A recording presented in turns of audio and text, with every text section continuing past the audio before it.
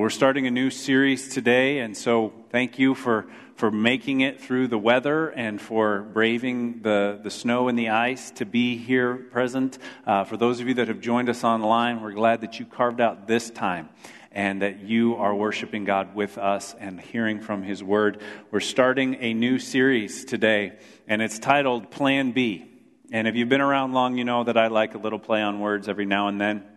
And so part of it just fits with 2020 is kind of the year of Plan B, right? Or C or D, or maybe we're on Plan Q at this point. I'm not sure. But there have been a lot of changes. There have been a lot of dilemmas. There have been pivots and regroups. There have been quandaries and what feel like lose-lose decisions and trade-offs and tough choices. And so there's that element of Plan B, but there's also the idea that it's not just Plan B, the letter B, it's Plan B with an E. That God's Plan A for your life is that you would be a child of God, that you would be in relationship with Him, that you would be a part of a family of families where you can worship Him and where you can know Him and be known by Him, where you can know others and be known by others. And so this new series is based on Romans 12, and it has to do with our hope and our encouragement in Christ, and with discovering what Jesus' plan A is for you and for everyone that you meet.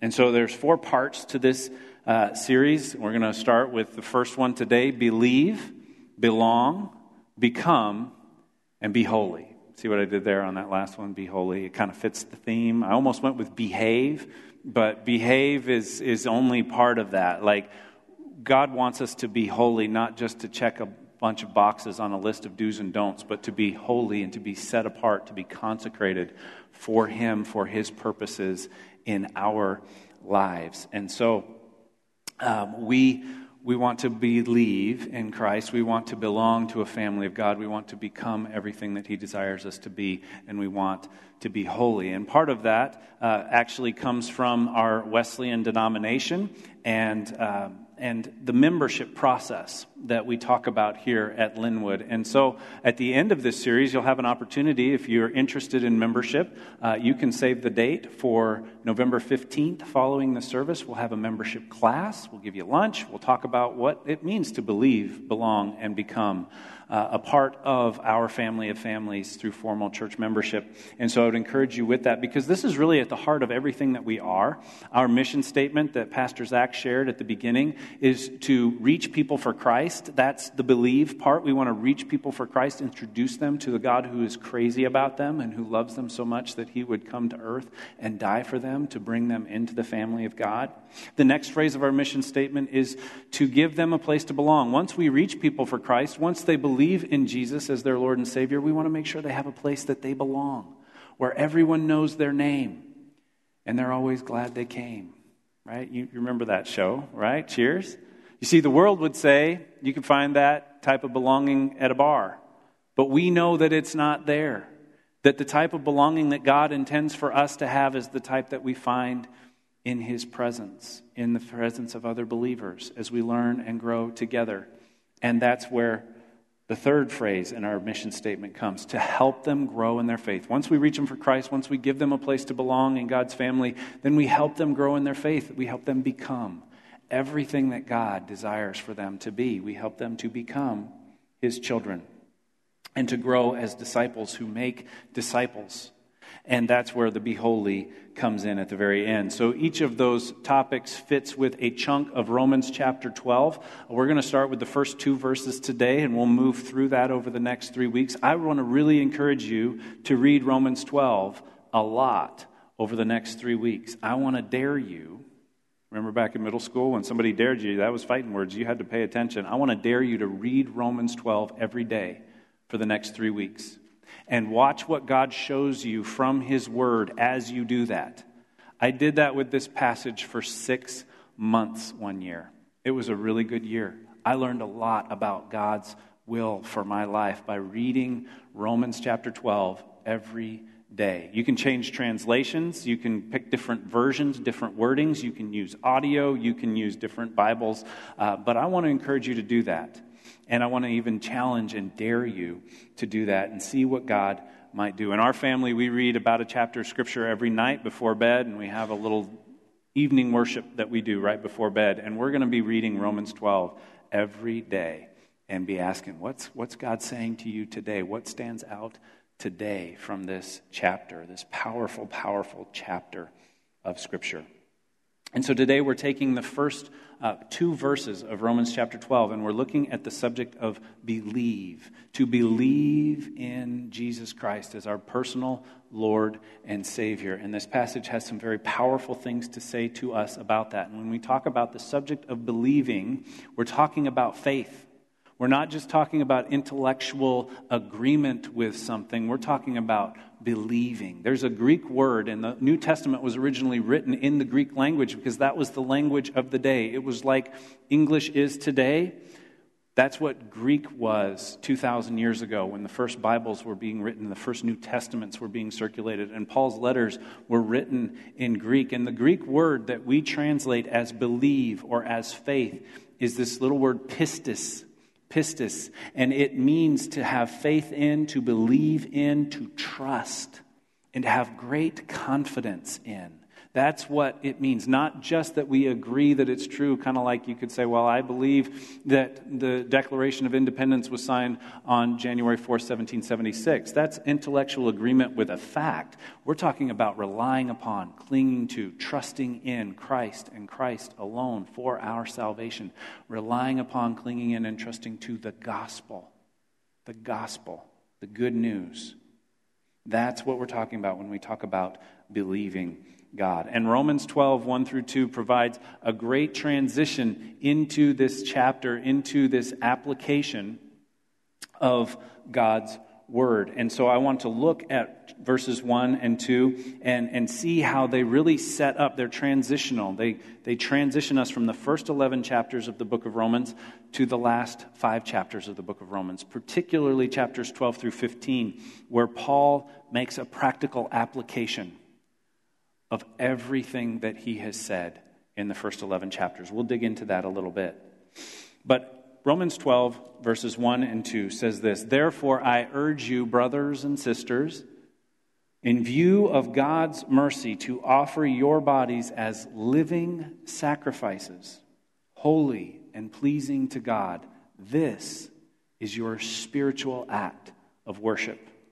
Do not conform any longer to the pattern of this world, but be transformed by the renewing of your mind, so that you will be able to test and approve what God's will is, His good, pleasing, and perfect will."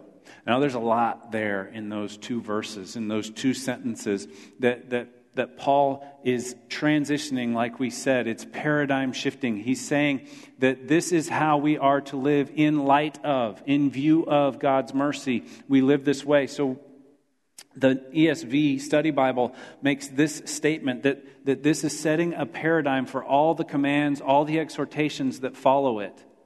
That they are to be done with total dedication to God. That's the paradigm for believers, for followers of Christ. That we would do these things with total dedication and devotion to God. And so these verses here, verse 1 and 2, summarize the response to God's grace. He's been expounding upon God's grace for the first 11 chapters of the book of Romans.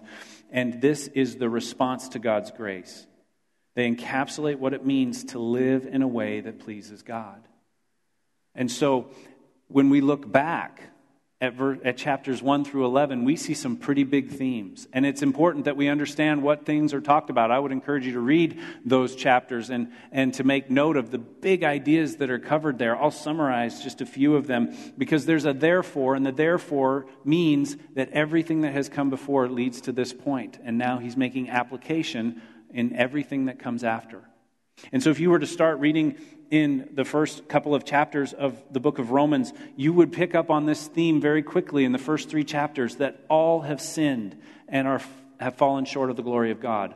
All are in need of a Savior. We need to be saved. In chapter 4 and 5, you see that the Old Testament law, even though it is good, even though it is holy, it cannot counteract sin. It cannot save us. Only Christ can save us. That theme gets introduced in chapter 6, that Christ's righteousness is available to us, that we can take Christ's righteousness and put it on ourselves and cover up our own unrighteousness, be cleansed completely from our own unrighteousness, which will separate us from God. Christ's righteousness is available to us, and through his righteousness, sin is defeated and salvation is provided. Not only that, but our justification, our atonement is only through faith in him. It's not through the things that we do. It's through our certain hope that we have in Christ. That is good news. That is the gospel. And through this good news, as we respond to it, we put the flesh, the sinful nature, the part that rebels against God, we put that to death, and we choose to live by faith. We choose to live by his Spirit. We see that emerge in chapter 8. And then chapters 9, 10, and 11 deal with the sovereignty of God, that he works all things together for the good of those who loved him and are called according to his purpose. And so 9, 10, and 11 prove that God is going to fulfill his promises, both to Jews and to Gentiles. So there's a lot covered in those first 11 chapters. And then we get this therefore, in view of God's mercy, in view of the doors of heaven being thrown open to all people everywhere through the good news of the gospel of Jesus Christ. Therefore, offer your bodies, offer your very lives as living sacrifices, not dying sacrifices. You see, the Old Testament system, when you sinned, when you fell short, which was constantly, you brought a sacrifice, and the sacrifice made atonement for your sin. And so you brought a goat, or you brought a sheep, or you brought 2 turtle doves, and they died. They were dying sacrifices. Paul is saying, in view of God's mercy, in view of the gates of heaven being thrown open to all people everywhere, offer your very lives as living sacrifices, not dying sacrifices, living sacrifices, holy and pleasing to God. That word holy means set apart. It means consecrated. It means devoted to God, that our very lives become holy as we devote them to God, not just with the things that we do, but with the motives behind them. And pleasing to God, this becomes our first priority, that we would please God in everything we do. That's what a living sacrifice does, is it puts God first. It says it's all about you. This is our spiritual act of worship. That's the vision that Paul is casting for our lives. That's the vision that God is casting for our lives through Paul's pen as he writes this letter. Do you realize that? That there's a vision for your life, that it is holy and pleasing to God, that is completely set apart, devoted, consecrated to God as a living sacrifice. That's our act of worship. It's not putting God in a box for an hour or two on Sunday and 15-minute devotional at the beginning of the day and maybe a D group or a Bible study some point on. It's the whole thing. The whole life is set apart for God. And so then in verse 2, he says, do not conform any longer to the pattern of this world. The pattern of this world is to put God in a box, to put God in a temple. And when you're in the temple and when you're doing temple things, do temple things, but the rest of the time, go ahead and live your life. No, he says, don't conform any longer to the patterns of this world, but be transformed. Be transformed by the renewing of your mind, so that you will be able to test and approve what God's will is, his good, pleasing, and perfect will. So we aren't going to we're not going to conform to the world. We're going to be transformed by the renewing of our mind. Transform is a loaded word. Transform is a really important word. It's really important. It's central to this whole passage, and it's central to understanding the belief that we have in Christ and what it does in our lives. You see, the word transformed is the Greek word metamorphosis. Metamorphosis. You've probably heard that word before. One of the images that comes to mind when I think about a metamorphosis is if you've ever seen a butterfly hatch from a cocoon. That's evidence of a metamorphosis that has taken place. This slimy, gooey thing that could only crawl on twigs and leaves metamorphosizes. It changes form. It goes into the cocoon. The cocoon gets hard around it, and then this beautiful butterfly comes out. That's an example of metamorphosis. It's a change of form. Go in one way, come out a totally different way. But it's interesting, when I looked up this word and I was looking it up in a Bible dictionary and reading what that original Greek word means, the first half of it, meta, it means a change that comes as a result of or after being with someone or something. It's a change that follows being with. So when we talk about metamorphosis and the way that Paul is using it here, he's saying that we will be changed by the time we spend with God. We will be changed by the time that we spend in fellowship with Him and with each other, that we will undergo a change in form. We'll look different. We'll act different. We'll make different decisions. We might say different things. We might act in different ways. And there are a couple of other passages in Scripture that give us some insight into what this transformation might look like. And it's an interesting word. It only appears 4 times in the New Testament. And 2 of them have to do with the Mount of Transfiguration. That story we'll look at in just a moment. It's recorded in the book of Mark, and it's recorded in the book of Matthew. And then Paul references this word and this idea of being transformed into the image of God, into the image of Christ in 2 Corinthians chapter 3. So we're going to look at both of those passages. But in Matthew 17, we hear a story about Jesus undergoing a transfiguration or a transformation. It's the same Greek word, metamorphosis. And so I want to read those to you. It's on the screen behind me, or you can turn in your Bible to Matthew chapter 17 in verses 1 through 8. We read this. After 6 days, Jesus took with him Peter, James, and John, the brother of James, and he led them up a high mountain by themselves. And there he, Jesus, was transformed. He metamorphosis before them.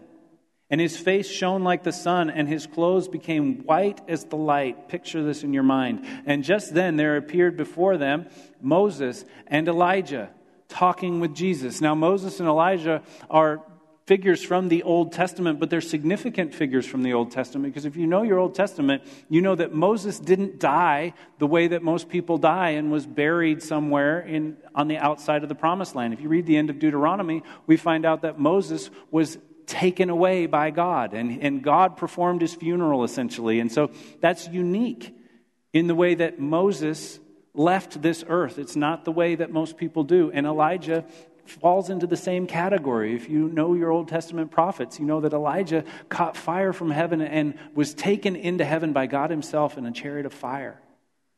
And so those are the 2 people that are meeting with Jesus as he's transformed before the disciples' eyes. And they're talking with him. And just for a little bit of comic relief, Peter decides to say something, right? So Peter said to Jesus, Lord, gosh, it's good to be here. If you want, we'll put up 3 shelters.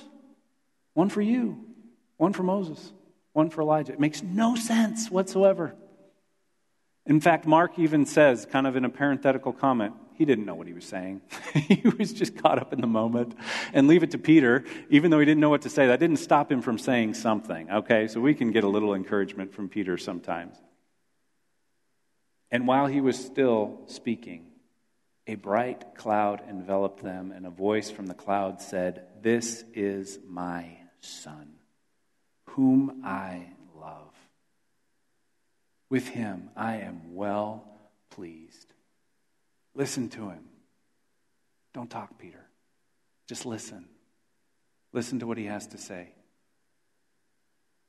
And when the disciples heard this, they fell face down to the ground, terrified. But Jesus came and touched them. "Get up," he said. "Don't be afraid." And when they looked up, they saw no one except Jesus.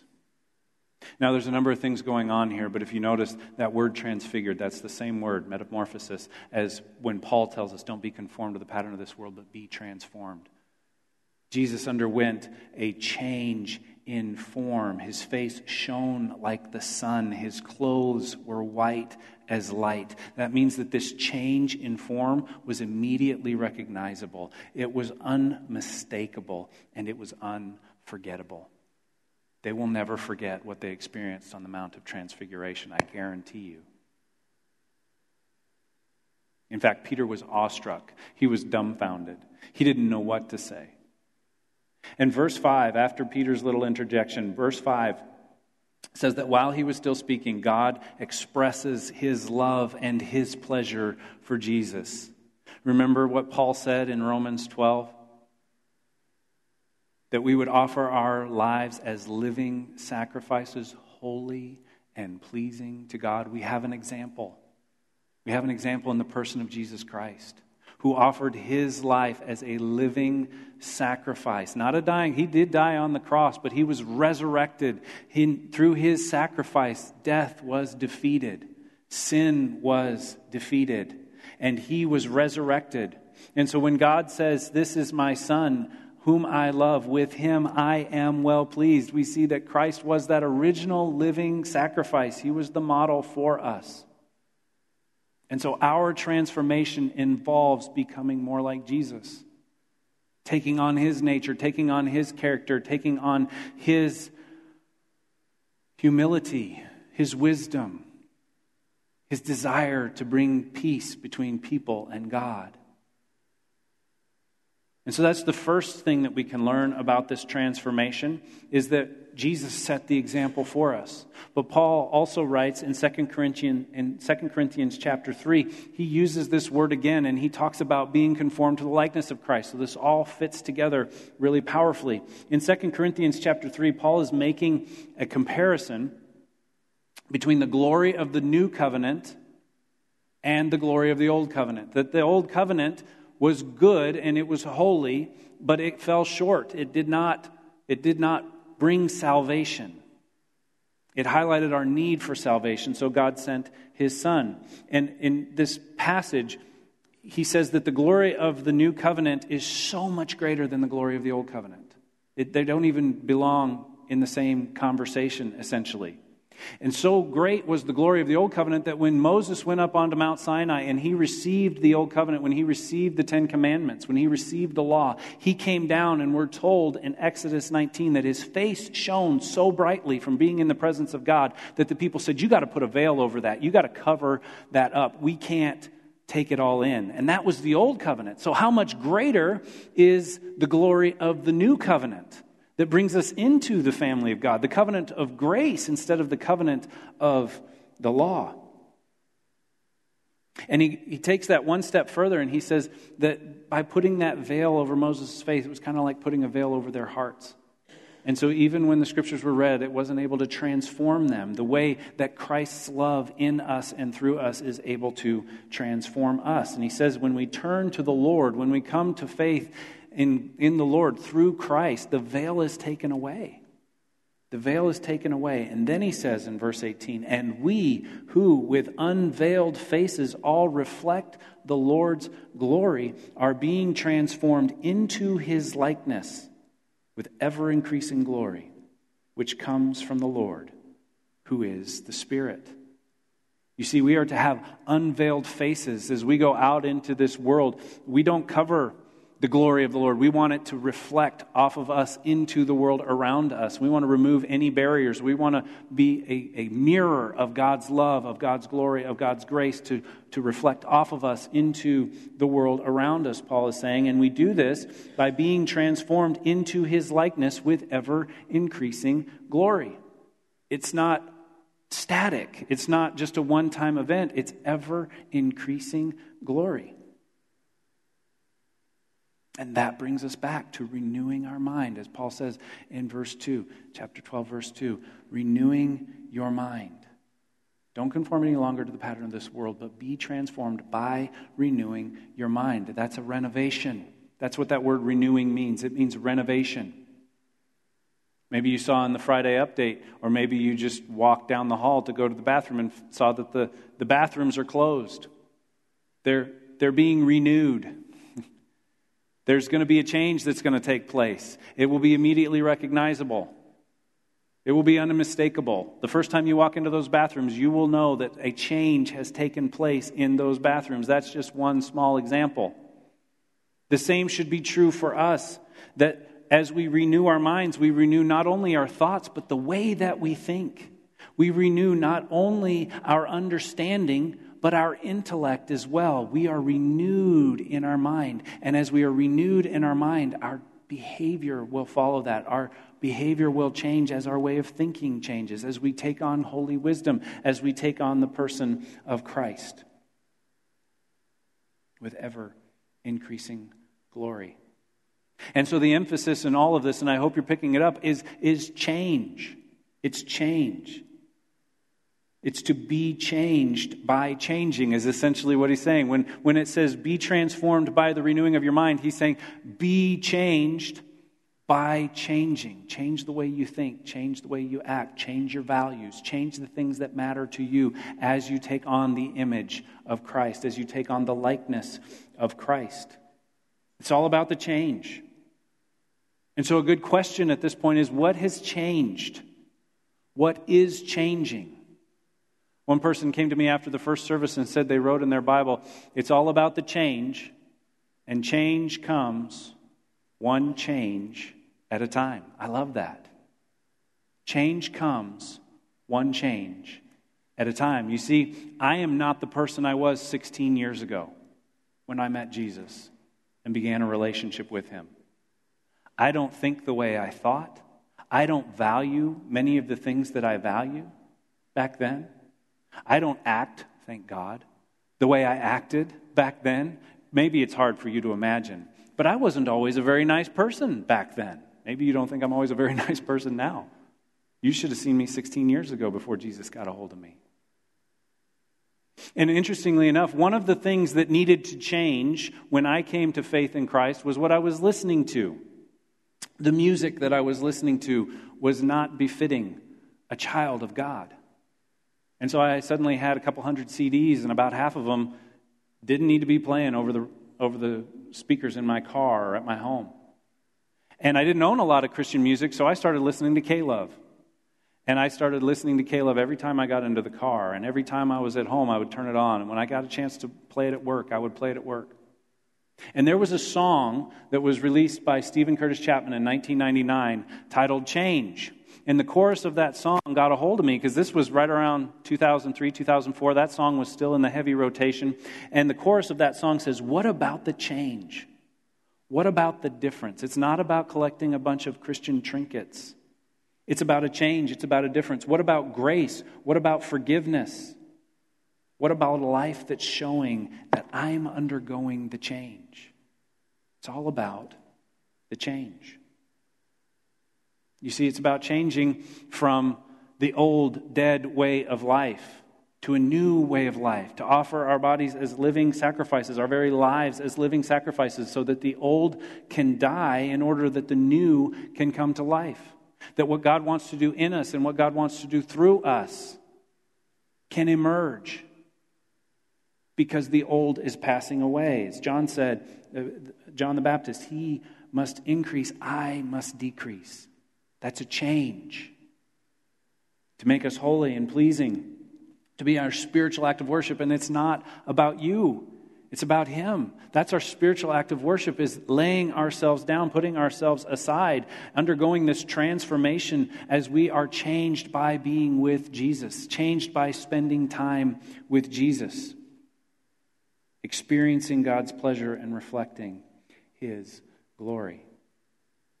And the conclusion of all of this in Romans chapter 12, verse 2, is that we would be able to test and approve God's will, his good, pleasing, and perfect will.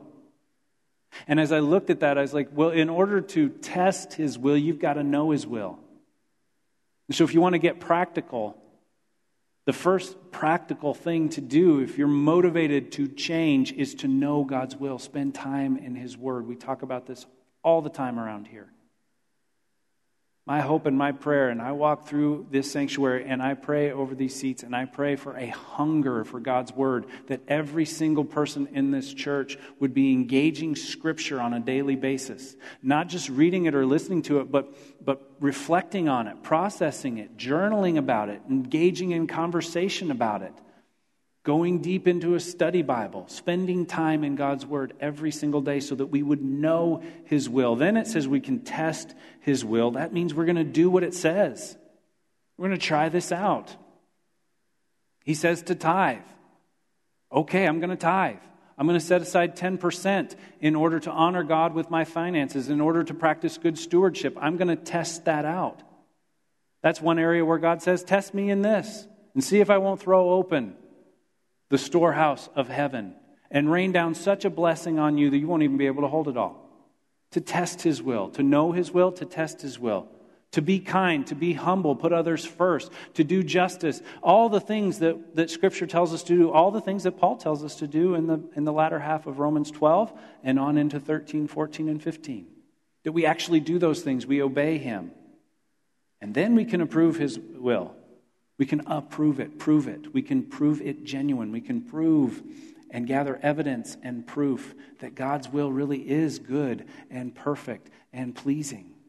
That it's better to do things His way than to do things our way. That it's better to be transformed by the renewing of our minds than to be conformed to the ways of this world.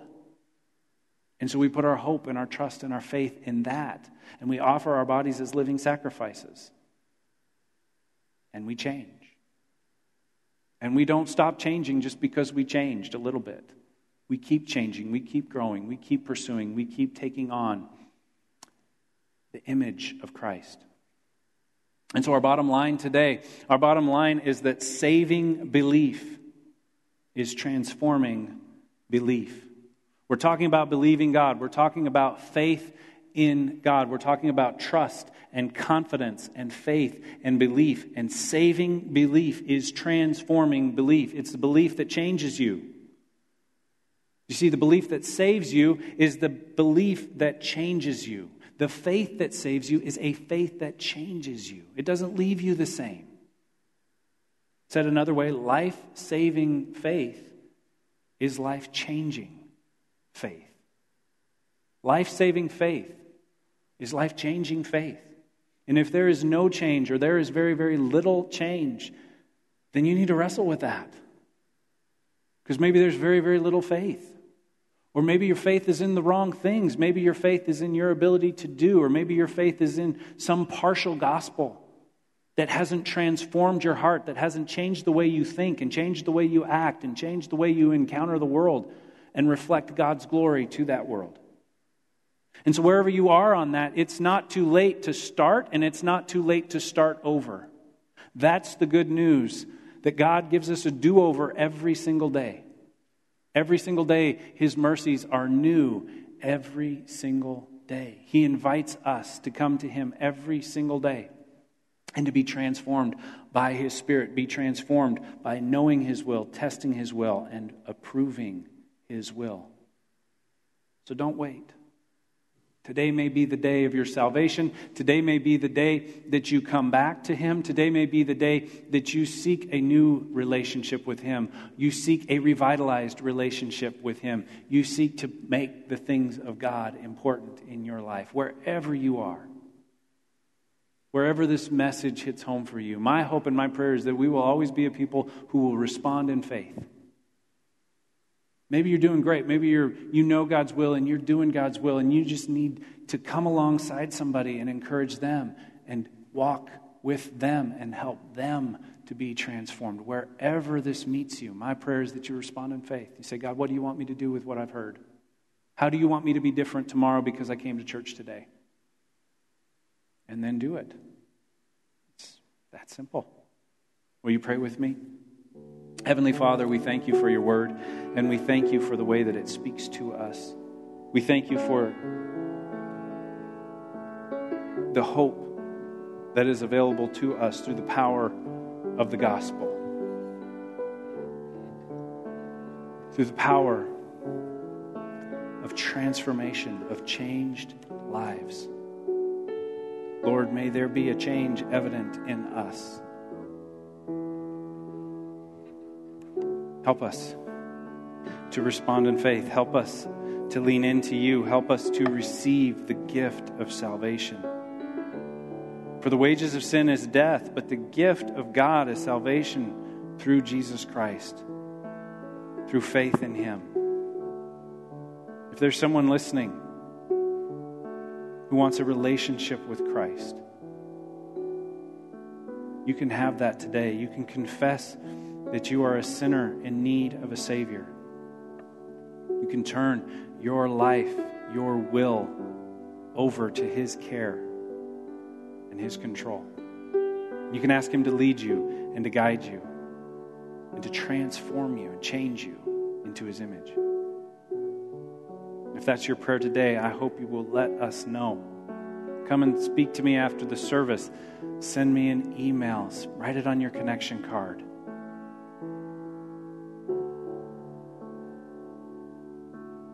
May every single one of us respond in faith. Take our next step. Make the next change. Holy Spirit, reveal to us what that is and make us quick to obey. Help us to be made holy in your sight.